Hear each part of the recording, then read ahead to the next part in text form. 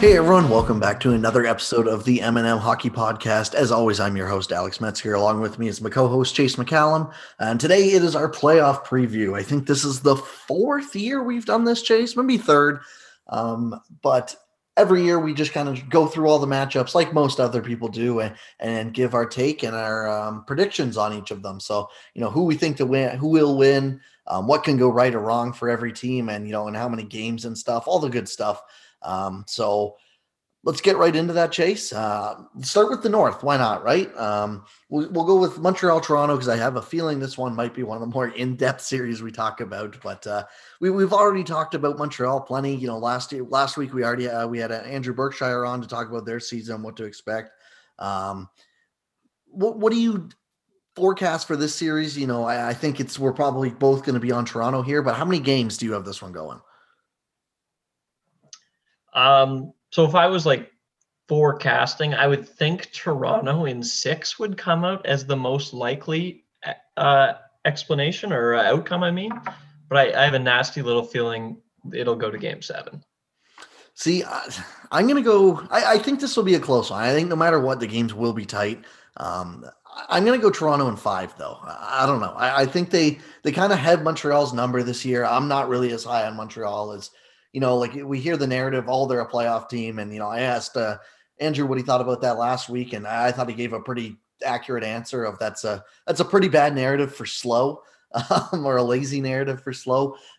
This team has some talent. Don't get me wrong, Montreal's got some talent, but the biggest question marks to me are going to be, is Shea Weber healthy and ready to play like Shea Weber played in the bubble last year? And can Carey Price, or hell, even Jake Allen play like Carey Price played in the bubble last year? That's going to be the only chance I think Montreal is pushing this series even to 7.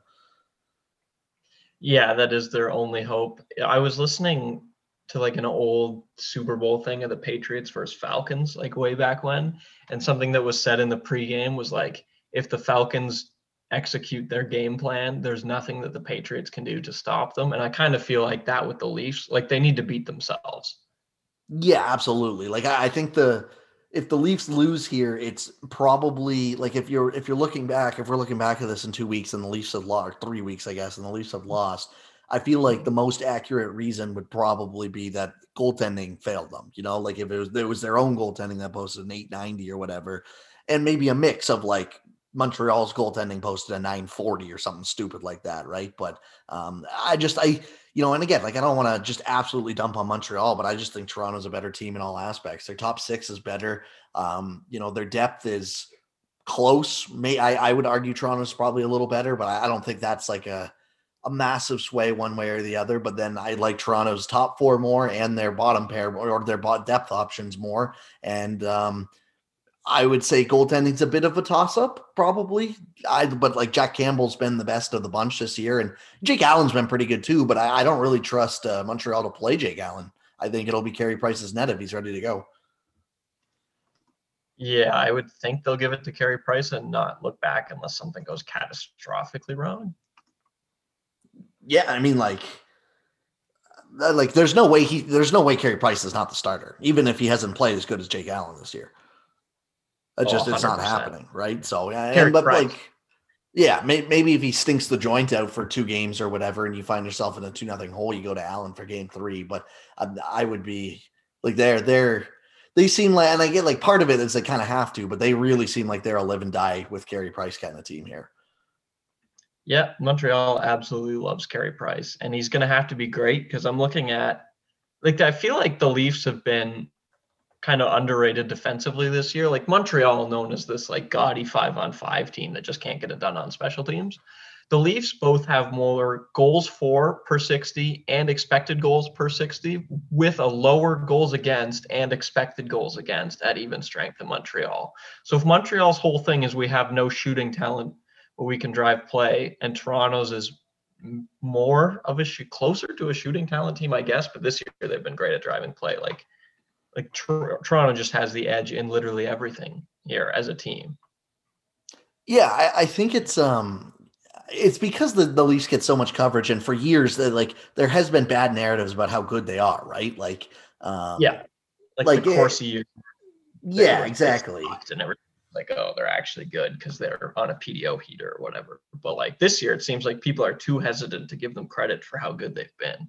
Exactly. And I think part of that is also because, there's been even the talk over the past 3 or 4 years, and they've been like a good team over the past 3 or 4 years. It's not like they've been the 2013 Leafs or anything, but it's like it was all that talk and all that hype. That's just because that's what comes with Toronto, right? And they got knocked out in the first round. So I feel like people are very, very hesitant to give them any sort of credit until they show what they're made of. But yeah, like this to me, I saw Money Puck had a 75-25 edge on this series, like which is giant. Like that's pretty big, but I mean it seems pretty accurate, like 1 in every 4 times Montreal sneaks out 4 games against them. I think that's probably where I would put it, about 2.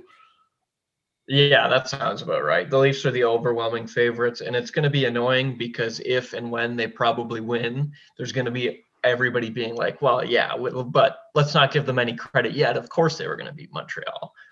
Yeah, exactly. It's the classic, like they're doubting all the way up till when it happens, and then when it happens, like, oh, well, we knew that all the time. So that's not that impressive. But I do think this is a good. I'm looking really forward to this series. It's a shame there can't be fans because these buildings would have been rocking. But I do think that even like I have it in 5, but I would be shocked if like more than one of these games is a blowout either way. I think it'll be, a bunch of like 4-3, 3-2 kind of games that are, maybe an overtime here or there that go down to the wire. And when you have that close a game, it can go anywhere from one team winning in 5 to the other winning in 7 or whatever, right? So 100%. There was a series somewhat recently. I have a feeling Nashville was involved. I don't know which way. I don't really remember. But the team got swept, even though every game was like a 1-goal game. And I could see like Toronto in 5 being a similar series. It was Nashville, Chicago. That series ruined the Chicago Blackhawks. Yeah, maybe it happened in Nashville as well, but no, Nashville hasn't been swept. But it was Nashville, Chicago, because it was the year Nashville made their cup run, I think. But yeah, like Chicago scored 4 goals in 4 games or something like that, but lost every game like 2-0, and then just completely dismantled their team because of 6 periods of hockey. It's like, what are you doing? But yeah, like that is very much how I could see that going too, where it's like one team, it's so close. Or even like a couple of years ago in 2016, that Capitals Leafs game, that series, like that had 4 overtimes, and then like all 6 games were decided by 1 goal, I'm pretty sure. So yeah, 100%. Because I could exactly see something similar, because like Montreal's scrappy and everything, but at the end of the day, they're just gonna presumably lack the talent to actually beat the Leafs 4 times. Absolutely. So this is probably one of our, I guess this may be one of the last ones we talk about, just because we've talked about these teams too so much during the year.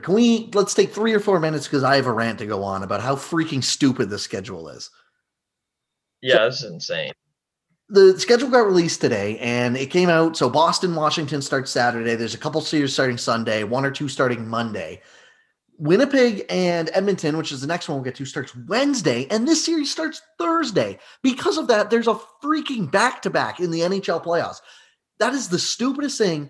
I get it happened last year. Last year it had to happen. They were trying to get the season started as soon as they can. They were trying to get in and out of the bubble without COVID. All that makes perfect sense. And I get that not one team has an advantage here in Montreal and Toronto, but the fact that you have a back-to-back in the NHL playoffs is silly enough. But when you combine it with the fact that there was no need to have this, you could have started the series Monday, Tuesday, still got your Saturday night Toronto Maple Leafs game in, and you still, then you would have been completely caught up with the American series, and you wouldn't have had to worry about playing a back-to-back in round 1.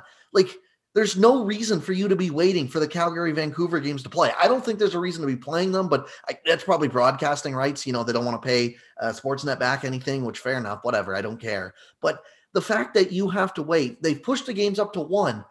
The North playoffs not starting till Wednesday is not going to affect the ratings on Monday's game for the Calgary and Canucks. It's not going to affect anything, because that game is meaningless no matter what. So it should not matter, because if it doesn't have any effect on the top 4 teams, just start the playoffs on Monday.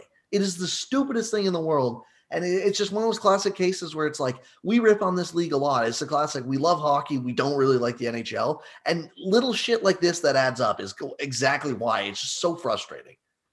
100%. And it's the worst, because like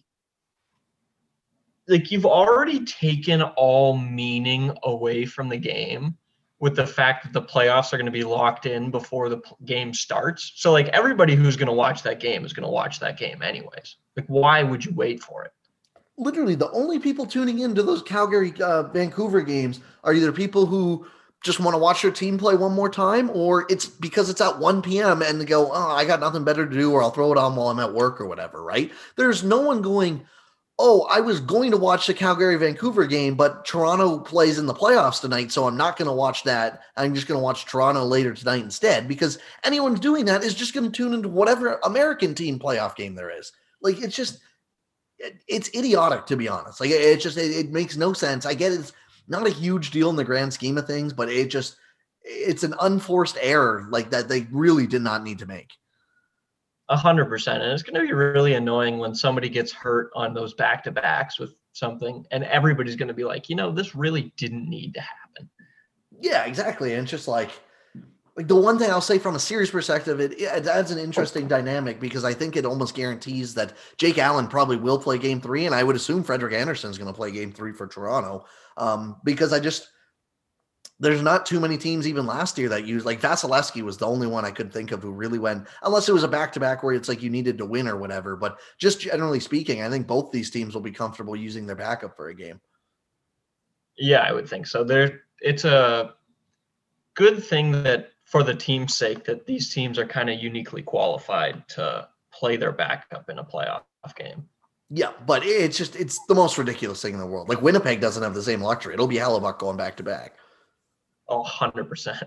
So I don't know. I just want to. We're past we're at the 11-minute mark now, so we'll move on. I just want to say how stupid that was. It applies to this series too, because Winnipeg Edmonton has a back-to-back as well. Let's get into this series. We'll give our predictions at the end. It's interesting. Like, Winnipeg's been on such a slide that I think everyone is Edmonton now favor going into the series, where if you would have asked us about a month ago and said this is going to be the series, I feel like the odds from just like a general fan's point would have switched. But Money Puck is Edmonton at a 70% chance at winning this series. I would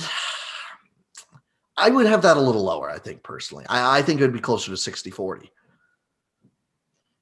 Yeah, I don't love the Oilers. I know they're absolutely rolling right now, but I'm still not super sold on the Oilers. Although I also think the Jets are bad, so. Yeah, I'm not completely sold on either team, but, I am obviously really low on the Jets. But the Jets having Hellebuyck is why I think this needs to be a little higher than 3-10, Yeah. Yeah, I would probably have said this series is a coin flip before I would have said it's a 70% Edmonton.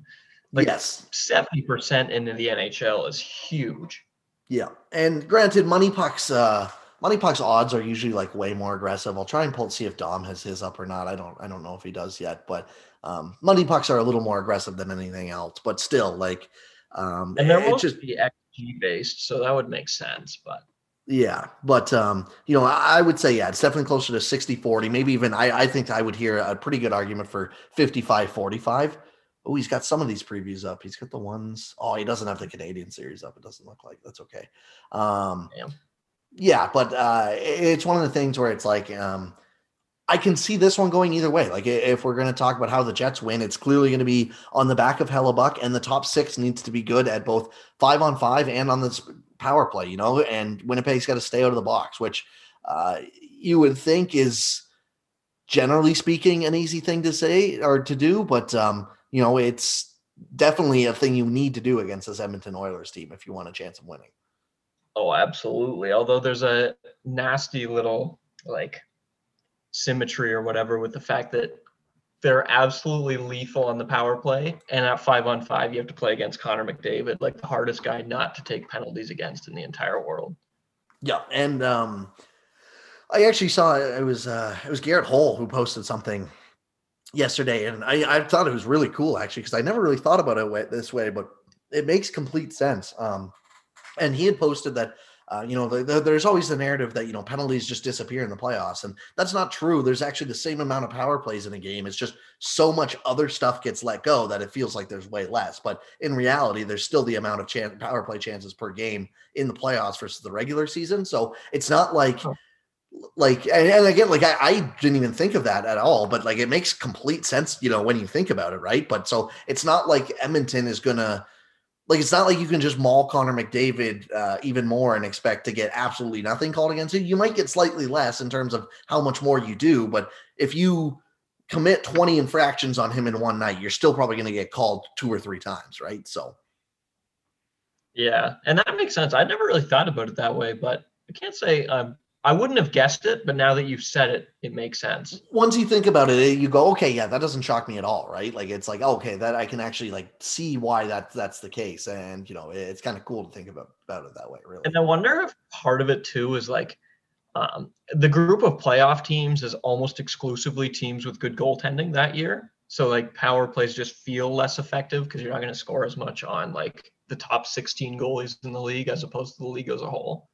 Yeah, that's probably true too. It's just where there's less, and I think just and generally speaking, you just see so much more, right? So it's like, especially in overtime, I would bet you overtime hockey doesn't have too many power plays compared to anything else we've seen in the league. But yeah, I don't know. Like if you're Winnipeg, Hellebuck obviously has to be the difference maker, but then you got to figure a way to slow McDavid and Draisaitl down. You don't need to stop them, but you really need to slow them down, and then from there on, it's like you got to hope, I guess, that your depth is better than theirs, which again, like it's a coin flip, but it's kind of a coin flip because both sides just kind of suck or just aren't like amazing, really, in my opinion.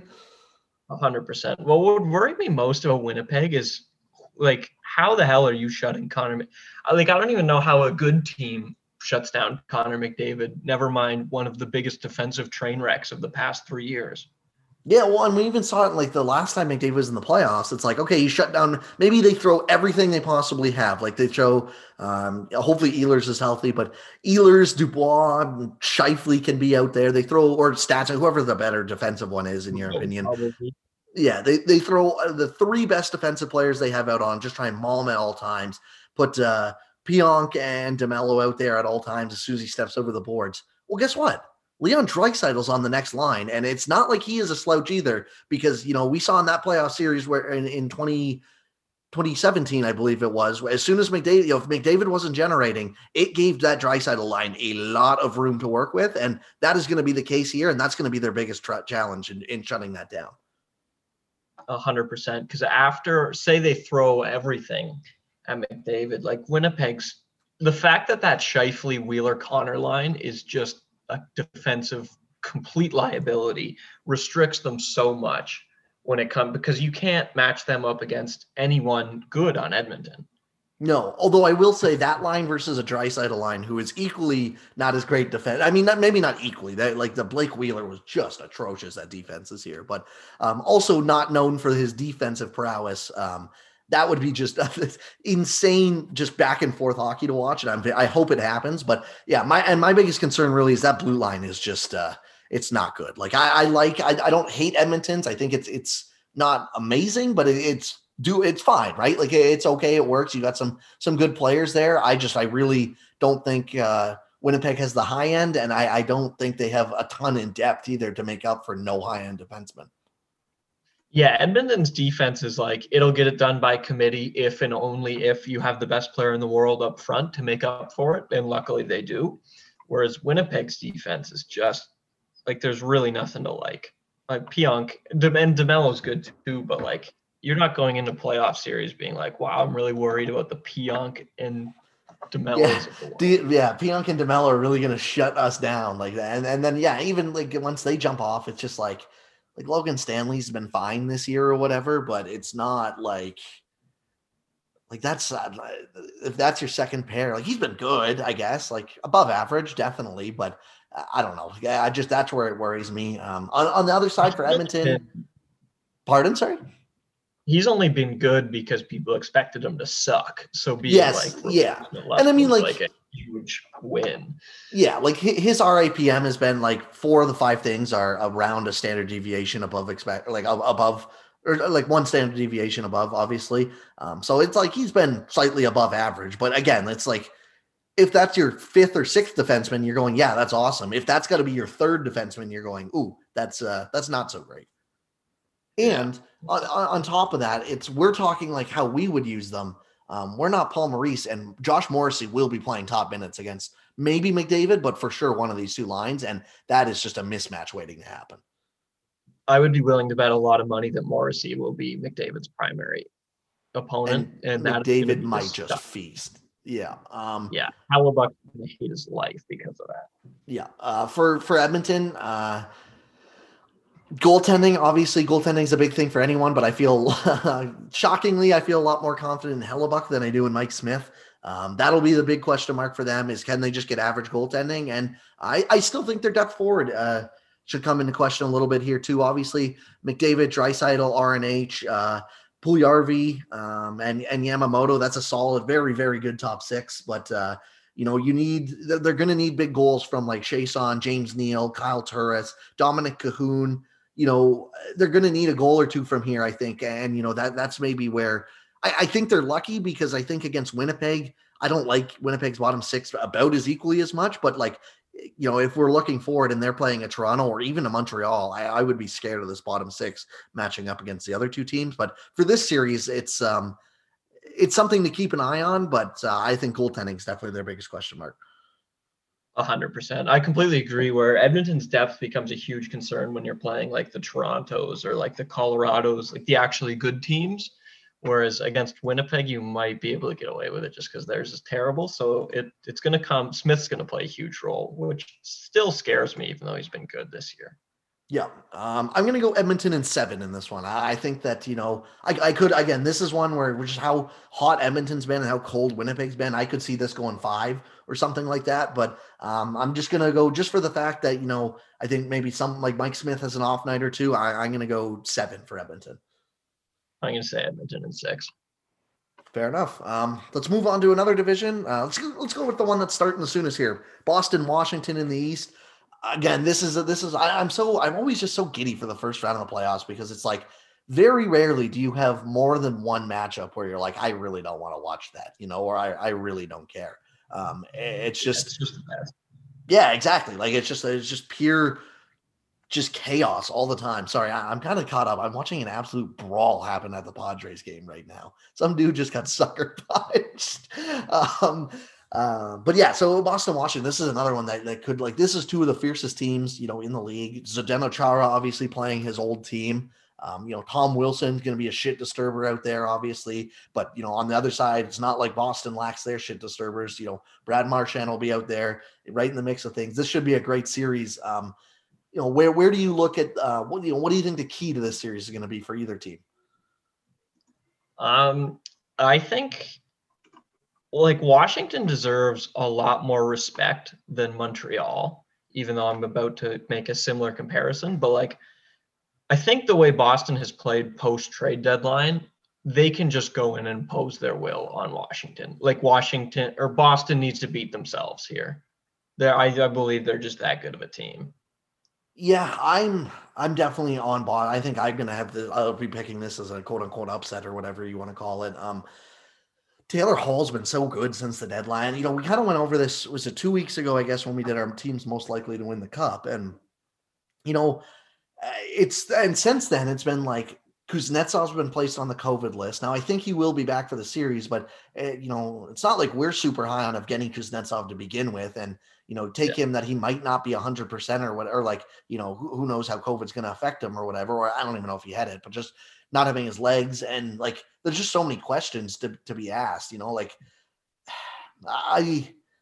like the Caps team. I think they're, I don't want to say they're built for playoffs, but I think Zdeno Chara will be more useful in a playoff series because he is slow and he can, use his stick a little more to interfere and just kind of do whatever he wants. But I definitely this Boston team is just really it's the classic, the past years we've had this exact conversation, but with Toronto and Boston, where it's I'm picking Boston, not because of anything Toronto's doing wrong, but just Boston feels that good. This almost feels like that to me again. 100%. And just the way Taylor Hall is fit in on that team, that Hall, Krejci, Smith line will, I would think, add more WAR or whatever than all of Washington's bottom 9 combined. And then after that line, Boston still has good depth. Yeah, exactly. It's just on top of the fact that the Bergeron, Marchand, Pasternak line going head to head against Ovi and Backstrom would probably run them over. I don't think they'll go head to head. why would you do that with Ovi against them? But like their first line's better by like at least a little bit. Boston's. Their second line is infinitely better, and their bottom two lines are probably better too. Like they can just wave after wave beat them down. Yeah, funny enough, Boston has 11 defensemen on their active roster right now.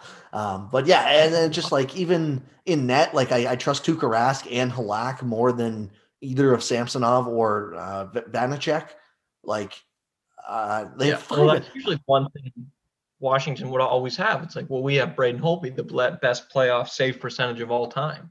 Yeah, and that was one of the big strengths. It's just completely gone. Yeah, so like forwards, top six, bottom six, I would both say definitely in favor of Boston. Goalies, I would say is favor of Boston. Blue line, this is where I think you can make an argument. I think McAvoy's the best defenseman in the series, but is the gap between say like McAvoy to Grizzly, Carlo, Riley bigger than Carlson is to sorry, I'm blanking. Chara, I'm assuming Chara will probably still play top four, but like Chara, Orlov, Schultz, maybe TVR, whoever plays in that top four, like is that where the gap's big enough? I think that's probably one of the closer areas. But again, like it's tough because I think McAvoy is the best defenseman in this series. Yeah, and the nice thing about the playoffs is McAvoy is going to be able to play like 28 minutes a night. So it won't matter quite as much as it might in the regular season, but that is if you're looking for an edge on Washington, it's definitely the blue line. Yeah, and I think I like Washington's depth a little more on the blue line. Especially from 2 to 5 or 2 to 6, and again, like you can cherry pick that however you want, right? It's like, oh, I like players 3 to 7 or whatever on the forward chart, but if once you look behind the quote unquote minutes eater on the blue line, and Washington's interesting because I don't think Carlson will play 29 minutes a night at 5-on-5. That'll probably be Orlov's kind of thing, and Carlson will just play all the power play time, right? Which he rightfully should. So I'm going to definitely take Boston in the series. I think this one has the potential to go pretty long and be very, very physical. Like this could be just a bloodbath by the end of it.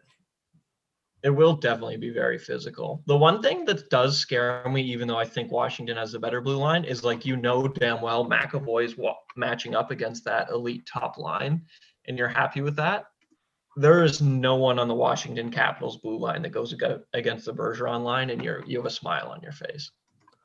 Yeah, exactly. And it's so tough for Washington because it's like when they're at home, do you hard match the Bergeron line, which you probably don't want to because you want Ovechkin getting free, but then you're going to let that Taylor Hall line just run wild on your second line?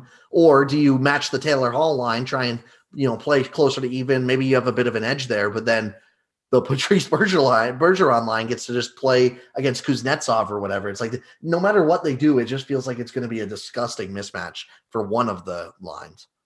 Yeah, it's kind of a damned if you do, damned if you don't. Oddly enough, I think Tom Wilson will play a really important role in this series, even more so than his on-ice impact, because the easiest way for Washington to win is with their power play, and Tom Wilson is the most logical way that you get on the power play a lot. Yeah, that's definitely fair. It'll be one of those things where who steps over the line first, right? Because both these guys have players who will lose their cool a little bit, and they're both they have great agitators on both sides. So it's going to be what side can keep their calm and not take that extra little penalty. And some of that might not even be them. Some of that might just be the refs doing stupid ref stuff. But it'll be one of the things to keep an eye on is can special teams take advantage on either side. Yeah, 100%. And I hate like the whole playoff team, quote unquote, narrative, but like if there's one team that's really, really good at walking the line, it is the Boston Bruins. Yes, but I mean, you put one of those players like Chara was one of the best at it. Now he's on the Capitals. It's not like I would argue Tom Wilson's not one of the best for walking the line. He just blatantly goes over it, but he doesn't get punished like he should. It'll be this one will definitely be. I'd be shocked if this is not just like a physical bloodbath kind of series. Yeah, this is going to be awesome. And seeing Chara against Boston is going to be cool. Yeah, absolutely. Especially because there will be fans in the stands. Who knows how many, but like they were saying, like people are expecting, especially at West and like Vegas and what's not, if Dallas would have made it Dallas, but some of those more open states where they're expecting like probably by the third round a close to a packed barn, which would just be crazy to see. But I don't think like the CDC in the states just today announced that if you're fully vaccinated, you don't need to social distance or wear masks anymore. So, Oh, really? yep. That's in good. in most scenarios anyways, they said, but like that's where the states are, where they feel they are. So meanwhile in Ontario we just got our lockdown extended to June 2nd, but we won't talk about that.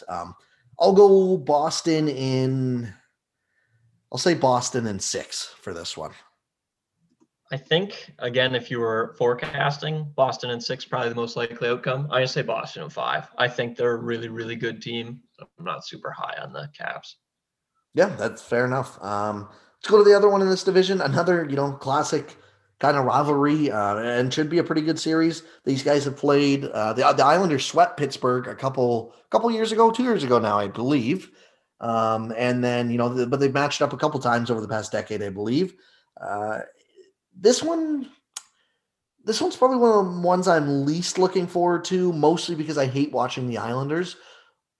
But like I think it's there is still a bunch of interesting talking points for sure in this series. And it's not like I'm actively gonna shut my TV down or anything like that. But like it was the Islanders versus a lot of teams I would have no interest in watching. Islanders Pittsburgh, I'm really interested to see if anything's changed from 2 years ago, because that was just like me and you both were really high on Pittsburgh and we both picked them and the Islanders just swept them. And it was like disgustingly mismatched. The Islanders played a transition game that Pittsburgh could not keep up with. They get in the zone and just give up the puck and back the other way with speed. The Islanders would go. So I'm really interested to see if that's what we see more of, or if the super hot Pittsburgh team can do a good job of controlling that and getting chances on the net. Yeah, that'll be interesting because getting away, like if they can just find a way to break that Islander system, it'll be Pittsburgh in a heartbeat. But we've seen them fail before, so I don't really know how to take this series, to be honest. I think it might be the closest one we've talked about yet. Yeah, like I think if I had, I don't know, like this is one of the classic ones where I think if I would expect a model to be like slightly favoring Pittsburgh. Money Puck is way favoring Pittsburgh. They're 67%. But again, we said, like most of these series are like 60 plus. So, but like I would say it's slightly favor Pittsburgh, but I might take the Islanders here just in my predictions as, something that maybe not everyone has. I don't know. Like it's one of those things where I keep thinking that one of these years the dam's going to burst on the Islanders, right? Like one of these years we're finally going to be right. It's like this team is not as good as they look. They're a fine team. I think they've definitely earned the respect from going like we thought they were. For years we thought they would be a bottom 3 team, and they're not that clearly, but they're not a top 10 team either. Granted, the record doesn't say they are these days, but I don't know how many years in a row I can pick the Islanders to be out in round 1 and watch them go round 2, round 3, wherever it is. Yeah, that's fair. And not counting Boston as an upset because Boston's like aggressive favorites in the betting market. Dom has them favored. Money Puck has them favored. If there's going to be an upset, this is the most likely one to pick by a mile. Yeah, I definitely agree. This for as a 1v4. Like you just look at the other ones, Carolina, Nashville. We'll get into it, but that's a pretty aggressive one. And then either of Colorado or Vegas for St. Louis. That would have sounded like maybe heading into the year, not quite that big of an upset, but what we've seen so far, that probably would be. But yeah, like this is just.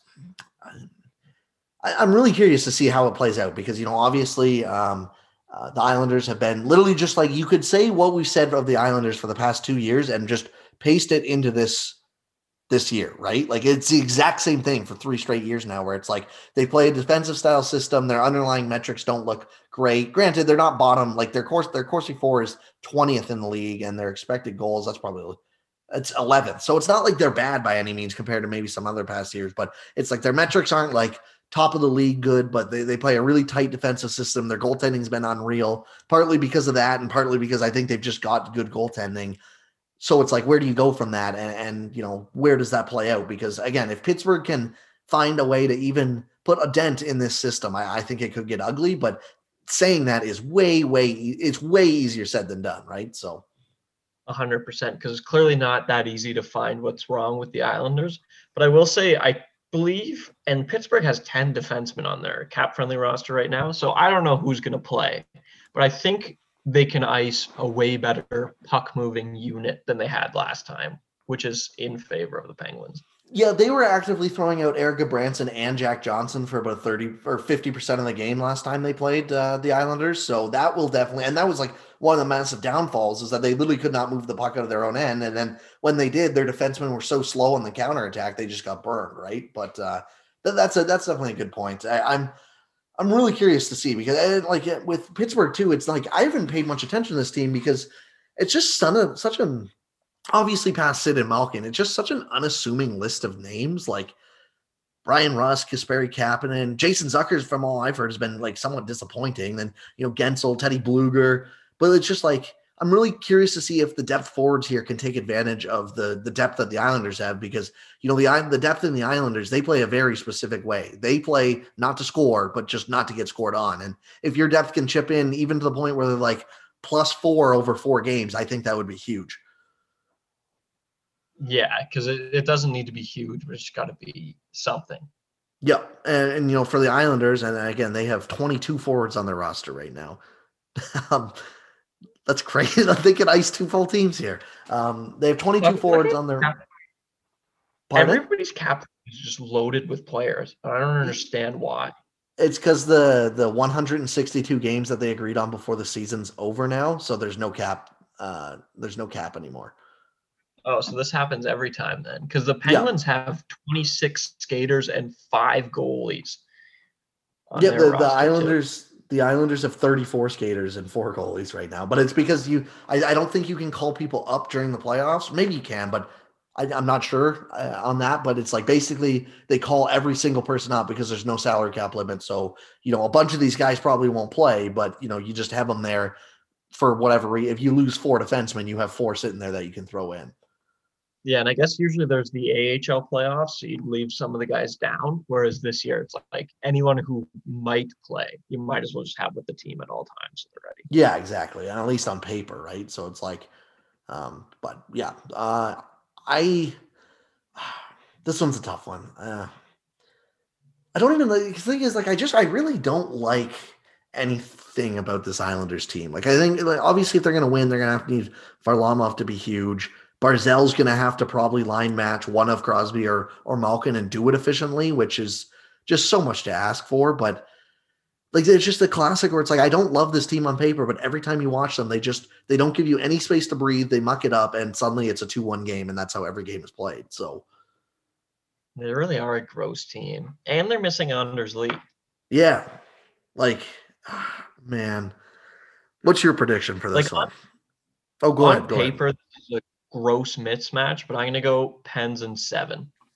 I'm going to go Islanders in 7. I think, it's a coin toss for me. I'm going to go Islanders, just A, so we disagree, and B, so I have an upset in here, I think, as well. But that's a tough one, man. Like, that is this should be a close series. Yeah, it should be. I like Pittsburgh, so I don't know if it's more I want them than I want to believe Pittsburgh in 7 is the most likely outcome. But yeah, like I like, again, if I was just go straight off a model, I think I would definitely have Pittsburgh in like maybe 5 or 6. Like if I just judge these team on paper, but you just can't do that, right? It's not like you should just abandon that or anything like that. But the Islanders are definitely a team that we've seen time and time again kind of buck the trend of you can't just. I mean, and playoff hockey, it's a 7-game sample, right? But still, it's just one of those things where I think they will make this series close no matter what. Yeah, 100%. Let's go to the 3rd division then. We're looking pretty good on time. We're about 40 minutes here. Not quite 40 minutes. So Nashville, Carolina. Carolina winning the division. I think I had that predicted at the beginning of the year just as kind of like a hot take of like, oh, like the Lightning are missing Kucherov or whatever, so I'll throw Carolina at first. But good for them. Apparently, I wandered onto Pinnacle to find that I won money on that I didn't even know I had a bet place. So that was fun. Yeah, and that's always good. And this is a huge thing for the Hurricanes because they get to avoid. We talked about this a couple weeks ago too. They get to avoid playing the Panthers and the Lightning in round one, and they get to play the Predators instead. And the Predators have been hot as of late. They're 7-2-1 going in, but um, I Usually this not the yeah, Senators. yes, Or yeah. the Yeah, UC Saros has been unreal. He's stood on his head. So obviously that'll be the big thing. This Canes team, just classic top five in expected goals and Corsi for throughout the year. Like just exactly what you expect. Fourth in Corsi, fifth in expected goals. Nashville was 15th in Corsi, and I want to say I don't think they were too far below that in expected goals in the 17th. So it's not like this Nashville team is like actively horrible. They're just very mediocre.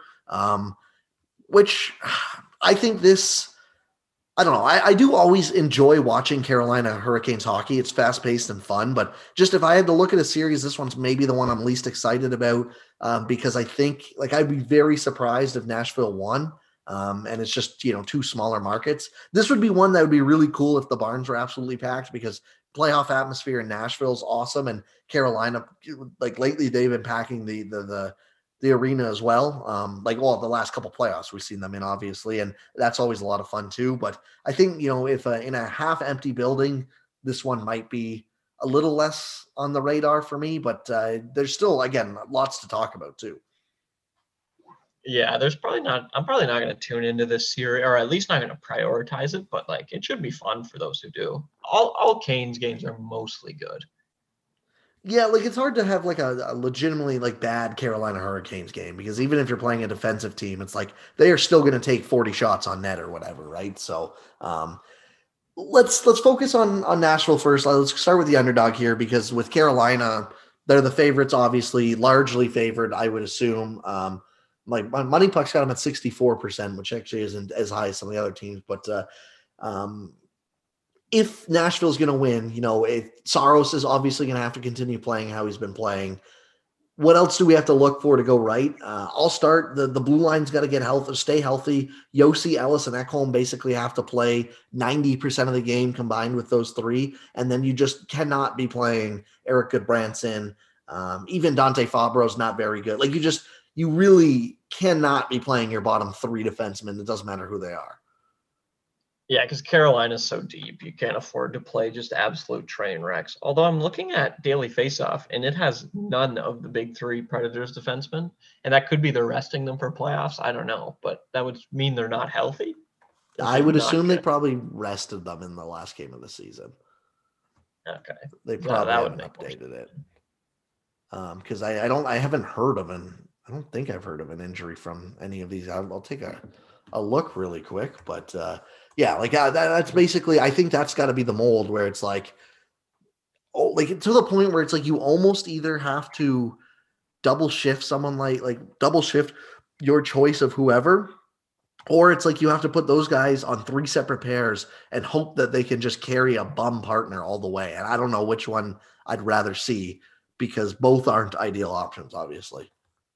Do you remember those old Hawks teams that would run Keith, Halmerson, and Seabrook like 55 minutes a night combined? Like the three of them just played constantly, and then one or two guys would cycle through. Basically, I would be looking to do something like that if I'm Washington or Nashville. Yes, like I think you almost have to, right? Like, today's date. Oh yeah, he should be fine by now. Say March 9th, Ekholm and Yossi were both week to week, but again, that's March. I can't imagine they are still out.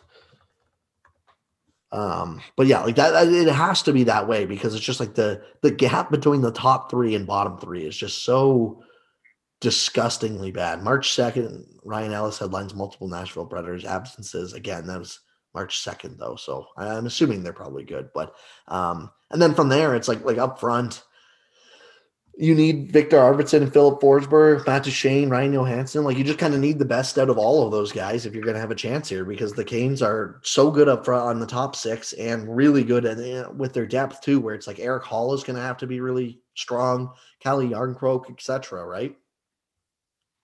Yeah, you basically just need everybody rolling because it's not like they have a stud you can point to. Like it's not like they can be. You look at the their roster and be like, oh, well, Matt Barzell might be able to take over a series. Like, they don't have anybody like that. It's got to be, you got to score by committee here. Yeah. So I'm going to go Canes in 4. Ooh, I don't sweep. Yeah, I don't like predict. I mean, like, if I'm being like, I think if we're doing, what's the most likely outcome? I would say probably Canes in 5, maybe Canes in 6, but I'll throw a sweep in there just to have one. I'll go Canes in 4. Yeah, I'll go Canes in 5. I think a lot has to go Nashville's way for this to actually end up, because even though their goaltending's been good, like Carolina is just so much better at driving play. They're gonna outshoot them by like 10 shots a game. I don't know if their goaltending is good enough to hold up for that. Yep, absolutely. Last series that we actually know the exact teams that are playing, Florida and Tampa. Florida actually has the home ice advantage here. What that'll actually be, I'm highly skeptical of, because I'm pretty sure they can only allow like 5. They're only allowing 5,000 people in right now. Although this is Florida, so they may very well open that up for the playoffs. This series. Oh my God! Like, I don't know if have you kept up with today with the last 2 games of these guys, where there's just been like line brawls basically the whole time. Like, it's been absolutely insane. Yeah, I didn't know there was so much hatred between these two teams. Yeah, I didn't really like. I get they're both from Florida, but it's just the Panthers have been so irrelevant for so long that it's kind of hard to build a rivalry up. But they're good this year. Yeah, if there's a year to do it, this is the year. That's for sure. Yeah, like they finished 4 points up in the standings. Now, granted, the Lightning didn't have Kucherov, they didn't have Stamkos for the end of the year, and I don't think the Lightning really cared by the end. They were just trying to get healthy, get in the playoffs. This series would have been really, really interesting if the Aaron Ekblad would have been healthy. It's a shame he's not, because I think there's a legitimate case that, especially with a healthy Ekblad playing on a Norris type season, or even somewhat close to it, I think there could have been a legitimate case that Florida could be an up. It's weird calling them an upset when they're in second place, but that's just how good the Lightning are, right? But I think and weird enough, oddly enough, Money Puck has Florida at 60% odds. I wouldn't agree with that. I would have Tampa favored, but I think that the one X factor here is going to be, does Kucherov show any rust? Because obviously people were like, oh yeah, I mean, we knew they're playing all along. It was get Kucherov when the salary cap disappears, and Stamkos as well, actually, for that matter. But it's like those, it's not Kucherov especially. He hasn't played at all this year, and Stamkos hasn't played in 2 months, I'm pretty sure. It's not guaranteed that both those guys are going to step in and just be the absolute dominant forces we know them to be. And if that doesn't happen, I still like the Lightning team, but it's a lot closer of a series.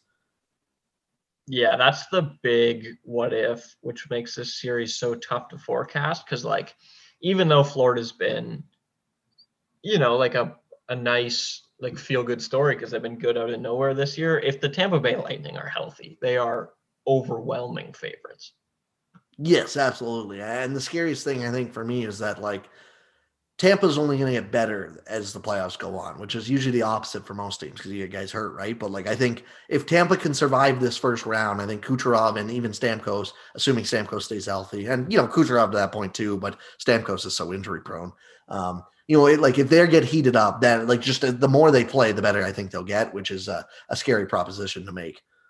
Yeah, and there's probably some sort of an advantage for the fact that Kucherov hasn't had the wear and tear of all the back-to-backs that everybody else has been playing this season. Yep, that's fair. Let's look at something from Florida's perspective too. That's not just Kucherov isn't amazing, because I do still think even if Kucherov is good, I think it'll be very, very tough for the Florida Panthers. But we see them beat them more than a couple times this year, so it's not like it would be impossible by any means. No, it's not completely impossible.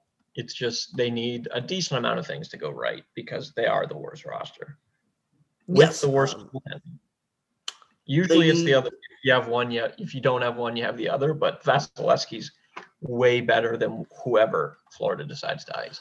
Yeah, I'll be very interested to see what goalie they go with. I think it'd be a death wish to play Bobrovsky, but it wouldn't shock me if they do. But I would play, honestly, I would dress. I don't even know, at this point, maybe I shouldn't make this claim right away, but there's an argument that they don't even need to dress Bobrovsky if they dress Knight and Treacher instead.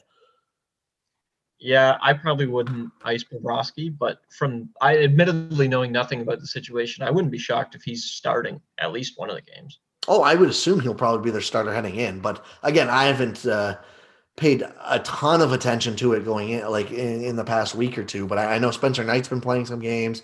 Dredger's still been playing some games, and Bob has too. But like it's just I don't know. Like, it's just there's no argument for Bobrovsky at this point. Chris Driedger has a 12.48 goal saved above average. Goal saved above expected is 7. Spencer Knight in 4 games is 0.82 and a minus 1.6. Bobrovsky's a minus 2.65 and a minus 10.65. So he's been very clearly the third worst goalie, yet he has more games played than the other two combined. Yeah. Like it's been what, 3 years of him being bad now?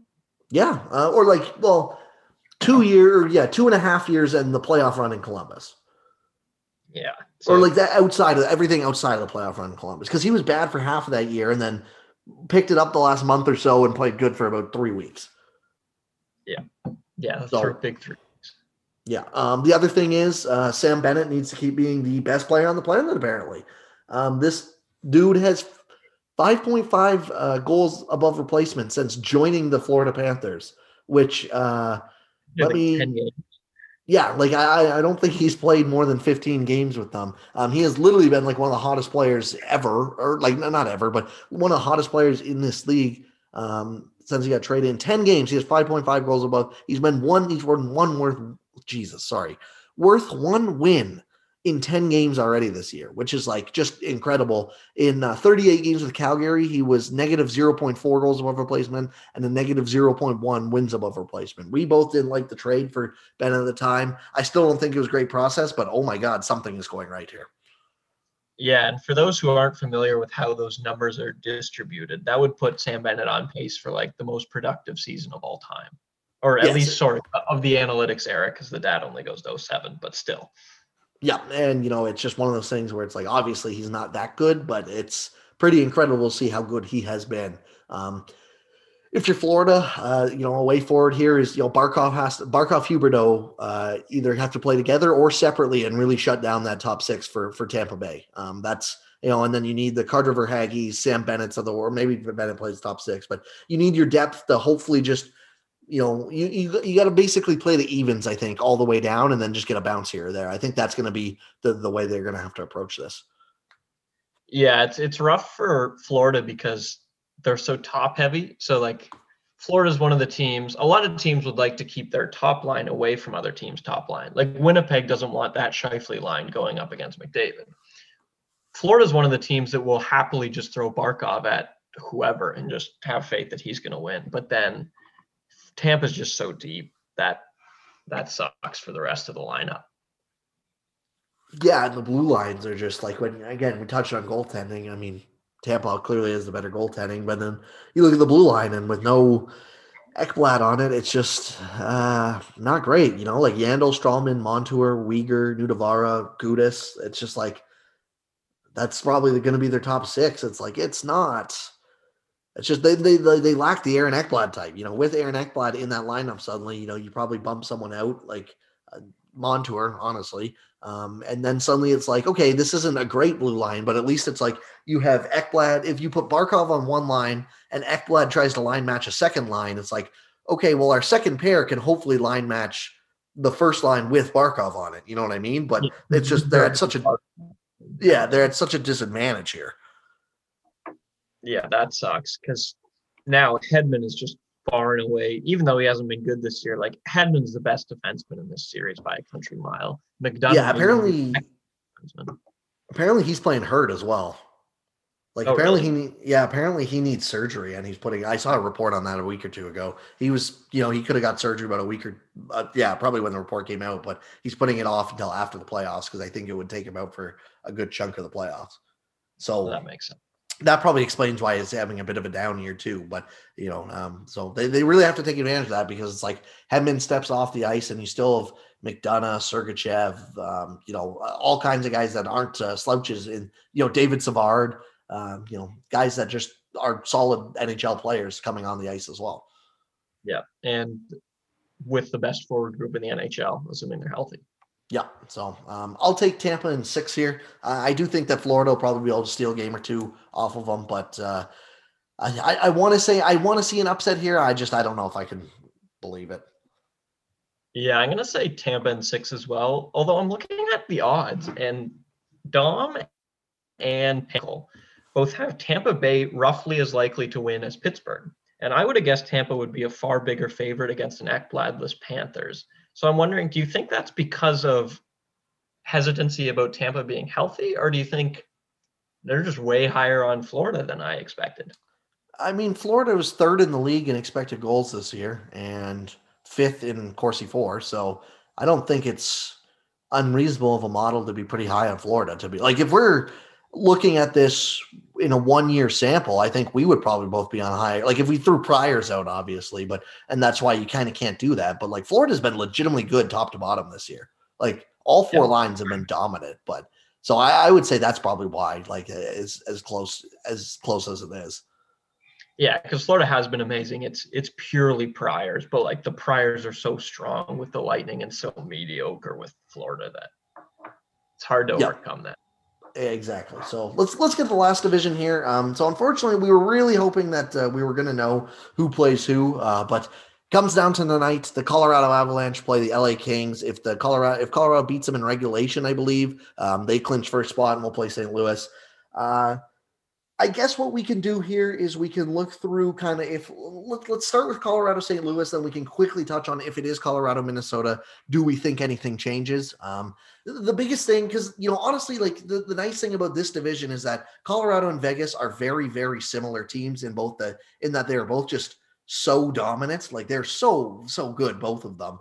So it's like I think the same things will probably apply to St. Louis mostly on both ways, where it's like they're going to be pretty mismatched. Again, heading into the year, I thought maybe not, but St. Louis has really struggled this year, and like they're not a good underlying team anymore either. I think that they are in big trouble no matter who they play.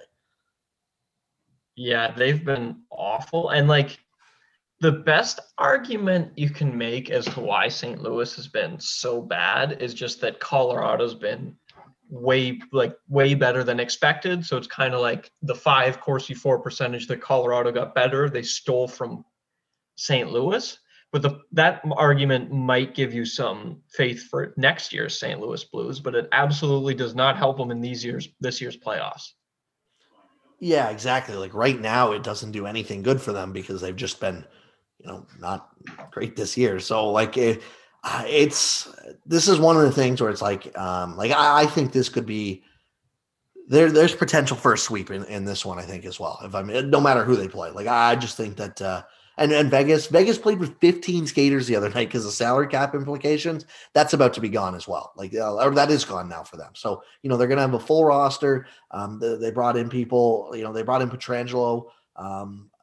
For this exact reason, they Stone, Pacioretty, been red hot all year, and then Colorado's got arguably the best defense group in the entire league, and that Nathan McKinnon, Mikko Rantanen, Gabriel Landeskog, those guys aren't too bad either. Like, so Yeah, the best it's defense tough. group in the league and the second best line plus good depth. Yeah, exactly. It's not like after that, like the biggest problem for a number of years there was after McKinnon, no one else could do anything. Well, they've got Kadri, they've got Saad, even Nichushkin. Like Colorado's such a great spot that that top line with O'Reilly on it. Like I think Colorado might try and like line match Nichushkin or someone like that. So then you have both of your top lines, or at least one of them, just going wild on the depth on like Mike Hoffman. Yeah, exactly. You can just absolutely eat the depth there. I was saving my sweep for whoever Colorado plays. Like I think they're just so freaking good. Yeah, that's fair. I think that like this, I don't know. This is a huge mismatch. Binnington, he's obviously got to be the X factor here, and I since the cup, it was the classic where it's like he went in, they won a cup, it was a great story, but like I think everyone saw it coming. It's like, okay, he's not going to be not everyone. I think that people for the next year thought he was a top 10 goalie still, but it's just like he's not really that. Like he's not bad by any means, but he's just kind of average. Yeah, exactly. I had read that the difference between the Wild and the Avalanche in terms of like shots per hour at even strength was close to like 30. And I'm pretty sure St. Louis is equally as bad at driving play, at least like Corsi, as the Wild. So like Binnington to overcome that as a goalie, you need to be like Dominic Hasek level. Yeah, like it's like that's Binnington could be like good, and it probably won't do anything for either of these teams in the series. Yeah, like usually with perfect hindsight, if you could know who had the better goalie, you could pick series perfectly, basically. But like Colorado has been so hilariously dominant at even strength that like Binnington and or like both goalies who have to play, whoever has to play the Avalanche can be the better goalie in the series by a good margin and still lose, and that's very rare. Yeah, absolutely. Like I don't know. Like I don't mind the Blues defensive core, but again, it's like Periaco, Krug, Dunn, and Falk does not line up to Makar, Gerard. Um, I'm blanking on the second pair there. Graves is another option. Like Eric Johnson might not be playing for them. Devon Taves as well. Yeah, sorry. Connor Timmins. Like it's just like they're so deep, and it's like with Gerard, Taves, Makar, and then plug your fourth. Probably Graves is your fourth, and then you got like you can just choose like 7 guys to be in the bottom 2 there, and it does not matter. Yeah, because the way these 3 guys are playing, they have like peak Nashville Predators level defense core, but with a line that's almost as good as the Bergeron, or roughly as good as the Bergeron line up front, which was always Nashville's problem, was they didn't have the forwards. Whereas this team has fantastic forwards plus the second best line in the league, I would think. Yeah, something around that, and so yeah, I think if you're St. Louis, it's going to be tough no matter who you play. Minnesota, let's go to them quickly and look. I like Minnesota a little more than St. Louis. They're worse in Corsi for, but they're about a 51% expected goals, so they're less quantity, more quality kind of team. Talbot and Kakinen gives them 2 options in net, and I like Minnesota's blue line to at least try and match up with some of these guys, where it's Spurgeon, Dumba, Brodin, Ian Cole, Ryan Suter, right? Like I like their at least chances to try and smother that top line and hope that some of the depth can go from there. Yeah, 100%. Although I know it's like cute to be really high on Minnesota. Like they have the highest shooting percentage in the league. I think they're overrated now, to be honest. Yeah, like Minnesota is not that good of a team. They're not bad. Like they're perfectly probably average-ish, maybe even slightly above, but like you don't look at nothing about their roster screams shooting talent. And when that's your calling card, like I'm so skeptical, and I think they're gonna get absolutely fried by either Colorado or Vegas. Yeah, like I think I just wrote mine down. I think I have either I don't know what I want to do yet. I think I'm either going to have Colorado sweeping or maybe St. Louis just getting swept, and then the other series I think goes 5. Like I think this division is a sweep and a 5-game series just because of how aggressively good the top 2 teams are. Like if you're Minnesota here, you probably rather play Vegas just because Colorado's unreal, but like I think they match up a little better against Vegas too, because like the biggest question mark with Minnesota going forward is have they kind of reversed the script where Kirill Kaprizov is so good at shooting that he can start swaying them into a team that like doesn't need to be as dominant 5-on-5 because they can't shoot. And obviously they're not going to have the highest shooting percentage in the league again next year. That just doesn't happen in back-to-back years for any team, right? But the biggest question will be, can they get enough in the playoff series here where it's like you can effectively outshoot outscore your problems. And, I think against Vegas, it's like, if you can free up Kaprizov on not the Stone line, you're feeling a little better about yourself. Whereas like, even if you don't have Kaprizov going against McKinnon, it means he's going against Kadri and like Brendan Saad probably, and Nichushkin maybe, which like, I don't think that's a matchup they really want to be going. Like, I just think that's worse than whatever the secondary matchup Vegas can throw at them.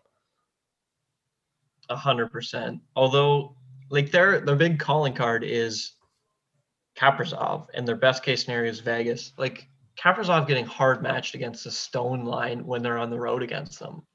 And Pietrangelo, like Stone's an elite shoot. Stone can do everything Kaprizov can do, but he's better at the things Kaprizov isn't great at. Like he's going to eat him alive. You'll have your home game, keep him away from him, but still. Yeah, and I guess the biggest problem with Vegas too is that Pietrangelo dude steps off the ice, and here comes Shea Theodore, who's arguably better than him. Like, yeah, exactly. So, or the other way around, where Shea Theodore steps off the ice, and it's the Norris winner from a year ago or whatever. Pietrangelo steps on the ice. It's like, great, like that's awesome. Yeah, and something that I guess the way they've been playing this year, you're terrified of Vegas's goalies, whoever's in net. That's not really true of Colorado. Colorado, it's the skaters that.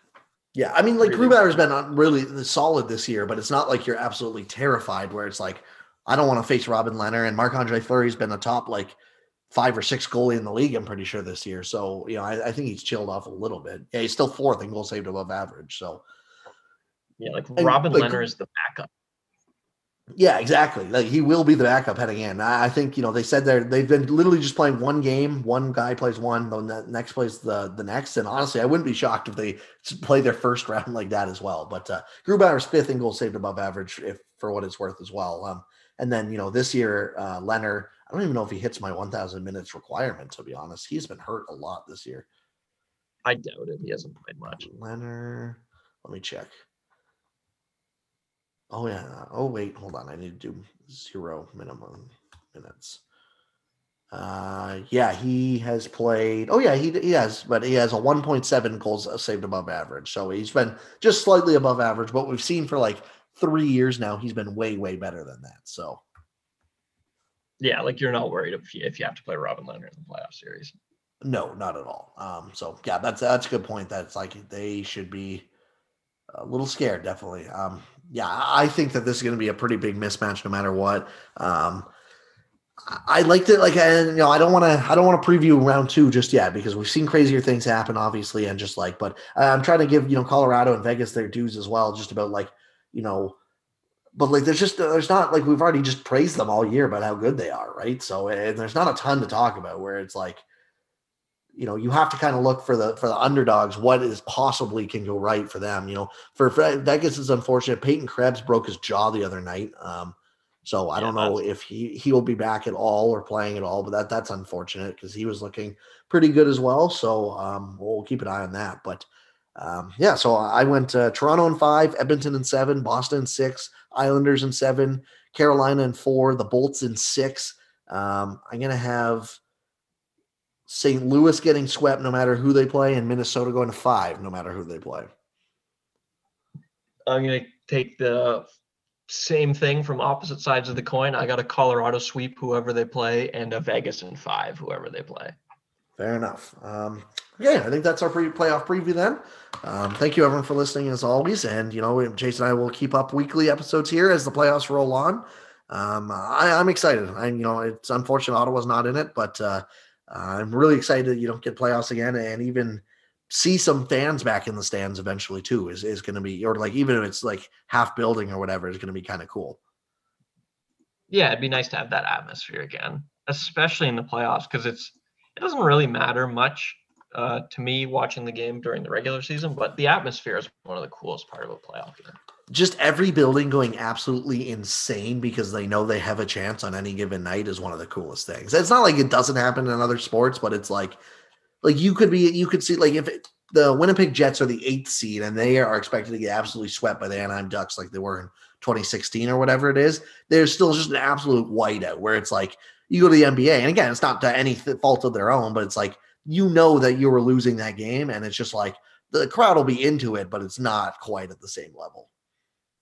Yeah, hockey being not as star-driven has a lot of drawbacks, but it has one very big benefit for the playoff time, having a genuine belief that your team can win no matter what, because it's hockey. Yeah, absolutely. And, the first round of hockey is just the most perfect thing in the world. So I hope everyone's excited as we are to watch it. We will probably be back at you mid to late next week, I would assume, maybe early the week after. We'll try and play out the series and see how they go, but that was our playoff preview. Let us know what we are way wrong about, and what you think and you have as well. So thank you everyone for listening. You can find my work at lastwordonhockey.com, milehighhockey.com. You can find me on Twitter at NHL Sends and stuff. And I don't usually plug my other podcast, but I will plug it this time. I was lucky enough to have Jamie Noodles McLennan on my Last Word on Sens podcast, so go check that out. It was a lot of fun. You can find Chase on Twitter at CMHockey66, and have a great week. We'll talk to you all next week.